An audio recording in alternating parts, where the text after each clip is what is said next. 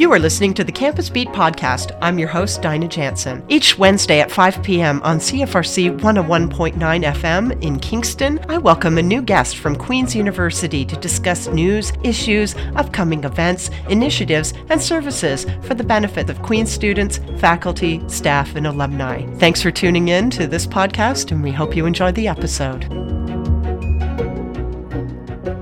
Good afternoon, everyone. Welcome to Campus Beat here at CFRC 101.9 FM in Kingston, and I have the great pleasure to welcome PhD candidate in Geography and Planning, Ms. Susan Baisley, the co-coordinator of the Lower Burial Ground Restoration Society here in Kingston. Welcome to CFRC today. Thank you. Thank you. So tell us a little bit about yourself and the research that you're doing in the Department of Geography and Planning here at Queen's. Okay, well, I am actually researching changing heritage practice on the Rideau Canal and Kingston Fortifications World Heritage Site. So that's really related to landscape, cultural landscapes, heritage in general, heritage practices, how we experience that site. Mm-hmm. And it's been a lot related to things I've done through my life and my career in heritage and archaeology. So it seemed like a natural fit for me to kind of move on slightly sideways maybe, and continue to look at cultural landscapes and how people interact with those and what we learn from them. Wonderful. So what brought you to Queen's University specifically, and what's inspiring your research interests? Well, I actually live in Kingston. I've been in Kingston since 1983, and I was brought to Kingston basically to work on one of the big archaeological projects that was going on at the time at Fort Frontenac. I'd planned to come for a year, and I stayed for quite a few decades. So this is home. Most of my professional career has been here in Kingston and Eastern Ontario. So I've done a lot of archaeology, particularly urban archaeology and historical archaeology and military sites. So, looking at the Rideau Canal, given its military links and the fortifications associated with it, and the history and the archaeology, it really kind of made sense to really is a continued path for my career. So Queen's was a logical choice because it's right here in my backyard and very convenient. So in effect, I could continue to use my knowledge and my experience that I've built up over the last several years and just keep moving forward. Wonderful. So what background, you mentioned you already have an established career in archaeology, and now you're a PhD candidate here at Queen's University. How did you decide to come back to grad school? Well, I've had a long career in field archaeology, and things were getting a little bit less interesting, let's say, and more technical in terms of what we're required to do through the process, and not as much fun.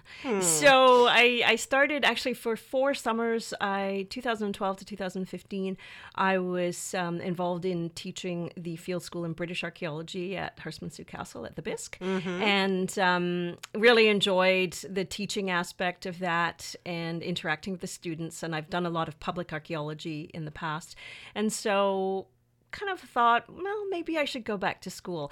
And I could just add to that, I sort of, my MO is to space my degrees out about every 15 or so years. So I'd already done that with my master's degree previously as well. So it kind of made sense. Okay, now I can complete the trifecta, so to speak. Indeed. Okay, so we're really excited to talk to you about the Lower Burial Ground Restoration Society. This is a pretty innovative project that's happening right here in our community, involving community members as well as Queen's students, and such as yourself, and faculty members at the university too. What is this project, and what are its goals? Well, the Lower Burial Ground is one of the oldest Anglican, if not the oldest Anglican cemeteries in Canada, certainly in the province, and it was established in 1783 when the Loyalists came to this area after the American Revolution. So it's located at the corner of Queen and Montreal Streets in downtown Kingston. That spooky little cemetery. That's right, and people will notice that small area, but you'll notice probably more readily the church. And in fact, the church wasn't built until the 1840s in the cemetery. Interesting. So the lower burial ground is actually much larger than what we see today. And the Lower Burial Ground Restoration Society was formed a number of years ago to help preserve and to inform people about the lower burial ground and really sort of to take care of it. So they've been doing a lot of projects to restore the monuments that you see. Also, the wall that runs along Montreal Street had suffered a lot of damage over the years, and they were involved in fundraising and then restoring that wall. So this particular project had sort of been an idea for quite some time. So if you look at the property, you'll see in the northwest corner, there's actually another limestone building, and that's the church hall. Okay. And the church hall was built in the cemetery in 1872. Okay. So for about 150 years, this little corner of the cemetery has been covered over and basically forgotten. So over the years, with all of the interventions that have gone on in keeping the actual church hall in good shape, adding plumbing, adding electrical, and various other things to support the superstructure, there'd been a lot of damage in that area of the cemetery, which was, of course, covered over and forgotten. Indeed. And also, it became really a space for garbage. And so the idea with this project was to clean up that portion of the cemetery to restore the dignity back to it. And so the Lower Burial Ground Restoration Society applied for funds from the City of Kingston Heritage Fund in order to do this project. And that's where we come in. Oh, fantastic. So it's called the lower burial ground. Is this attached at all or a part of Skeleton Park? Okay, that's a really good question. So Skeleton Park is the colloquial name that we all know it by, and it was actually the upper burial ground. Indeed. So the lower burial ground is located in the lower part of the town, and the upper burial ground was established actually as a military burying ground probably around 1817. But it was established as a three-part burial ground in 1825. And what do I mean by three-part? Oh, I don't know. Tell me. The first is Anglican, the second is Roman Catholic, and the third is Presbyterian. So it's divided into three parts for those three religions. Okay. So nobody else technically is buried there, just people from those particular faiths. Whereas with the lower burial ground, because it was established as soon as the Loyalists came and the Anglican Church was in charge, it was the only place. So anybody who needed to be buried, who died and needed to be buried, regardless of their faith, was buried in the lower burial ground. Okay. And that actually caused quite a bit of concern over the years. And dare I mention, fistfights between the various rectors and reverends of... Really? Yes, very of different sordid religions. So, yes. So it was a bit of a controversy, but it means you do have the lower and the upper burial ground, two distinct burial grounds. Fascinating. I just learned so much in that very short amount of time about local history in a place I've lived all of my life. That's how wonderful. Thank you so much for that. So tell us a little bit about the work that you're actually doing on the site itself. What do you do? What are your team members doing in terms of digging and preserving some of the artifacts that you're finding underneath the church hall? Okay, so actually this is not an archaeological excavation and we're not digging. Okay. So that's the first. Thanks for the correction. No problem. What we're actually doing is cleaning and restoring some order to that area of the lower burial ground.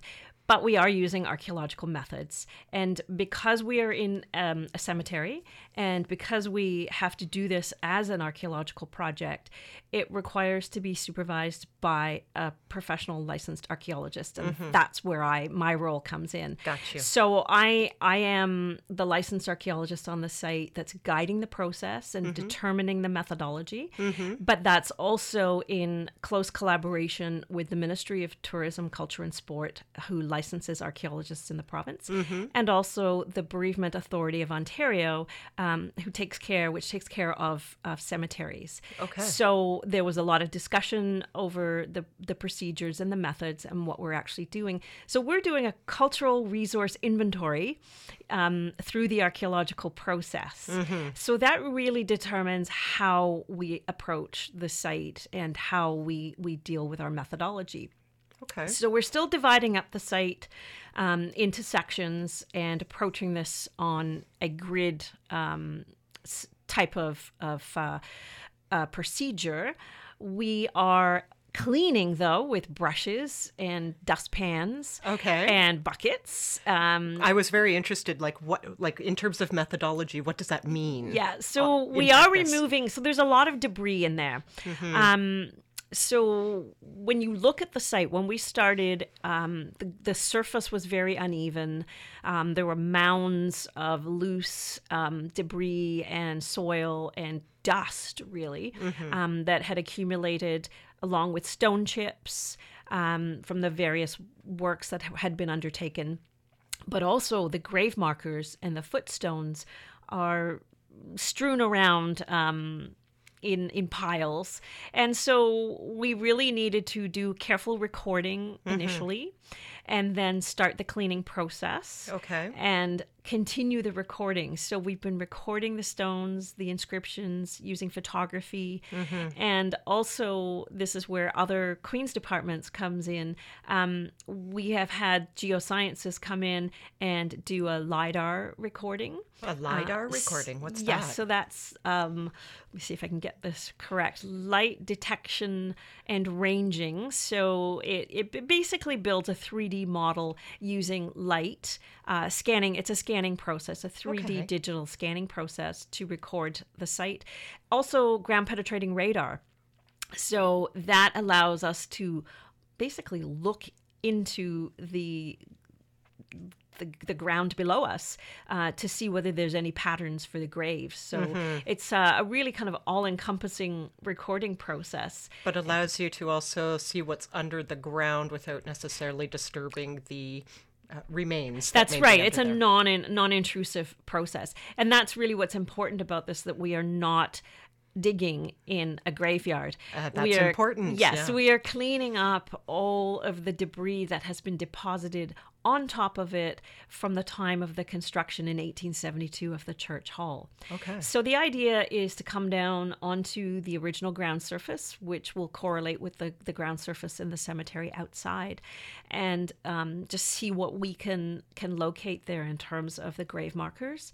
And actually, that's a really exciting part of the process. Oh, wonderful.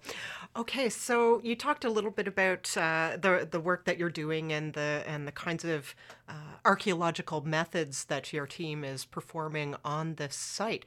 One of the things I'm also interested to explore here with you today, though, is the idea that this project is actually quite interdisciplinary. There are people from the community, various units here at the university as well, being students and faculty members.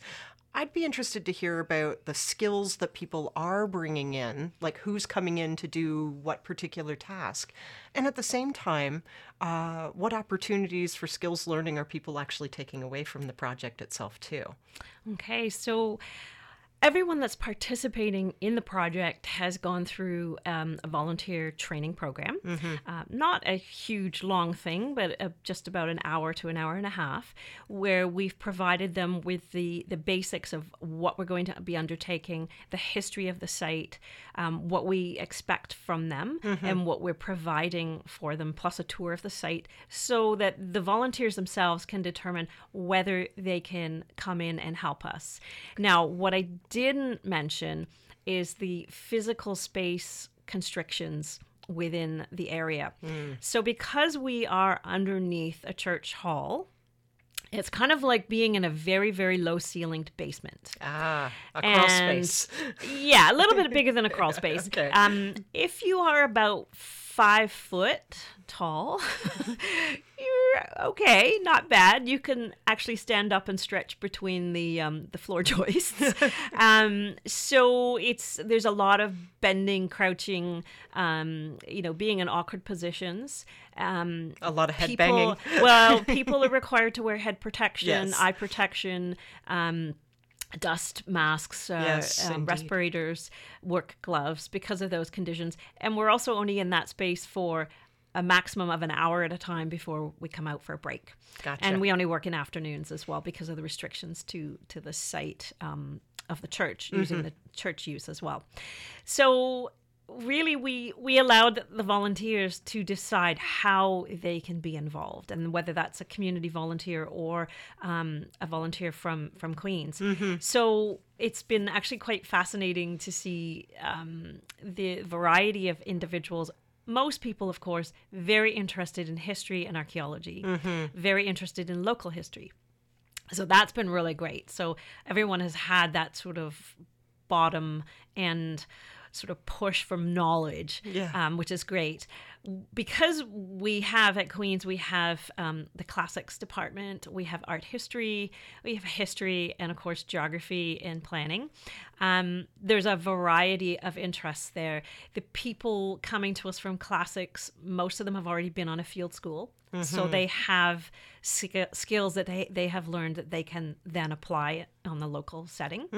People in geography, really interesting, a lot of mapping skills. And then some people with no skills related to, or less skills related to what we're doing. And of course, that's where they're learning on site. So I think it's been a really great blend of learning, and then also people bringing some skills, organizational skills as well, in terms of having a very methodological approach to how you actually go about doing the cleaning in your unit, which is approximately 1 meter by 2 meters in size, plus working with a team. Yes. We're putting people in very close quarters and everyone needs to get along and find a way of working together. And that's been absolutely amazing.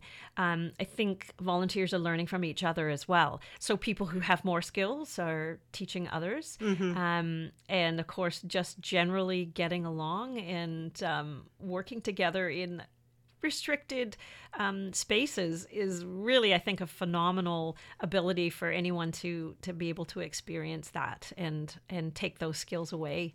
Wonderful. So you talked about some of the work that you've been doing underneath the very small or very low ceilings, and the teamwork environment that everyone is working in, and the many skills that people are bringing. Now, what are some of the discoveries that you've been making under there? What's really exciting about what you're finding? Well, I think the most exciting discoveries are, it's kind of weird to say new grave markers because they're obviously not new. But we've had 2 that have been covered over since 1872. Now, one thing I did not mention is that in 1937, one of the parishioners did an extensive inventory of the grave markers and what was there. So we actually have a map that shows us what grave markers were where in 1937. And interestingly, none of the grave markers underneath the church hall today are in the same location as they were in 1937. So they've all been moved around. So that was actually kind of one of our initial discoveries, because we had just assumed that they were all in the same place. Okay. Right. So that was a bit of a shock, actually. So then we started thinking about, well, what if as we clean, we start to find grave markers that were not exposed or visible in 1937? And that's actually what's happened with 2. We've uncovered one that was clearly knocked down, pushed down in 1872 during the construction of the church hall, and then just covered over with debris. And that stone dates from 1805. Okay. So that individual is actually listed in the burial records, so we can match him up quite easily. But we've also found what I'm calling footstones. So they would be at the foot end of the grave plot, and they just have initials on them. So we found one that has 3 different sets of initials, and we're not sure we can actually match that one up to anyone in the burial records. So there's more historical research to do. Okay, so here is where the historical skills come in. That's right. Some sleuthing. That's right. So there's clearly more to be done. So it's not just the physical cleaning and organizing and recording. It's leading to other questions, and like such as, well, who is this? Who are these other people that are identified here only by their initials? So that's kind of exciting. There have been a lot of different things that have been in the dust and debris and the stone chips and the larger stones, such as a whole bunch of Bibles. Oh. Yeah. How well preserved are they? They're very well preserved. Really? Yes. Even in those conditions? The space is incredibly dry. Oh, okay. I figured it'd be a little on the musty side. No, it's not damp or musty. I should say it is a bit musty every time we open it up and let the fresh air in. It takes a few minutes to get less musty. But the paper is actually incredibly well preserved.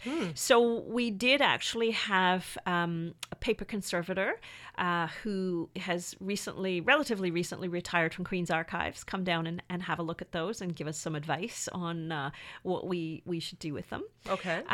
We've also got... the other day there was part of a toothbrush. So just garbage, debris, a lot of coal, a lot of ash from the furnace. But there's also, and we knew that there would be some human remains that have been disturbed. So we are following a very strict protocol on what to do with the human remains, and they will all be reinterred in that space, and they have not left that space. Okay. But other bits and pieces, a few marbles perhaps that have fallen through the floorboards, the cracks that the kids were playing with in the Sunday school. And then just recently, the other day, part of what we think is either a mourning ribbon or possibly a lady's belt. Okay. It's black silk, remains of some black silk, and some sterling silver hearts. Okay. So those are kind of interesting. How they got there, we don't know. But there's been lots of debris and broken things that you just wouldn't want, pieces of bottles and bottle caps and cigarette butts from workmen and smashed light bulbs and insulation and things. So mostly it's been cleaning up a lot of 20th century garbage that's been left behind. So, but still finding a few random treasures in there right. as well. Indeed. So what are some of the challenges that you've experienced perhaps working in this space or getting the project underway? Well, certainly, I think initially the challenge was, how are we going to get volunteers? And so the committee that we're working with did a very good job of getting the message out to local heritage organizations and organizations in the Anglican Church, the United Empire Loyalists, and then the project. I'm the project coordinator, but my assistant project coordinator, who is also a graduate student in geography and planning, did a fabulous job in sending out the information to the various lists at Queen's. So history, classics, art history, and of course geography. And we got a huge response from the community. And I think at the latest count, we have had 48 active volunteers over the course of June, July, and now into August. That's impressive. Which is, this is really great. As I've already mentioned, the space restrictions, that's been a bit of a challenge, but I think we've managed to overcome that by having our safety briefing and our various equipment to allow people to work in there, but for short periods of time, and then coming out regularly for breaks. So that's been really good. And I think just generally scheduling, as you know, when you deal with volunteers, sometimes people can't make it. We've had to shuffle people around or ask at very short notice for someone to step in. So that's been actually really great. And my assistant, Paulina Marchek, has been fabulous at getting the information out and doing all the scheduling, really all the things I think that would give me a big headache. So we together have worked as a fabulous team as well, and coordinating with the committee and the Lower Burial Ground Restoration Society, who have also coordinated with the church. So it's been a lot of logistical things to deal with. I think those are really the main challenges that we faced during the course of this project. Okay, and we have just a few minutes left. I'm just what we'd like to hear, though, what's going to happen after this project wraps up this month, right now in August. The project, you'll be leaving the church site. What happens after that? Okay, so this month we have 6 sessions left in order to do as much cleaning and recording as possible and leave the space in, I think a much more orderly fashion than we found it. But we'll also be working on the report. I have to do an archaeological report that goes to the ministry. So we'll be finishing that off, and we'll have some recommendations in that. And part of the recommendations will be that we're not done yet. I don't think that we are going to actually finish the cleaning. And of course, there's a lot of recording and a lot of that historical research that still needs to be done. We have parishioners at the church who've been around for a long time, and we're hoping to perhaps do an oral history aspect to the project. But also, the ideal would be, since it's not really an accessible space, is to make the information accessible digitally. And that's one of the things that we're starting to think about now in terms of what have we recorded. We've got a lot of photography, we've got a lot of mapping, we're gathering lots of information, hopefully sorting out some of the historical mysteries. And I think ideally we will get that put together. We won't get it done this year, though. I think that's going to be a phase 2 of the project, really. So it's one of those things where once you get into it, once you start, you can see pretty quickly that it's not a straightforward thing to do. But we have made great strides in moving it forward. So I think that's going to be a really great possibility for the future. Wonderful. Well, unfortunately, we've run out of time. I could just talk to you for hours because this is such a fascinating project. Thank you very much, Susan Baisley, for coming and visiting CFRC and talking to us today about the Lower Burial Ground Restoration Society happening at the Anglican Church at Queen in Montreal. What a fascinating project. Thank you so much for allowing me to talk to you about it. Well, we look forward to hearing more as developments happen, especially with the digital museum. Let's hear more about that down the road, okay? Okay, thank you.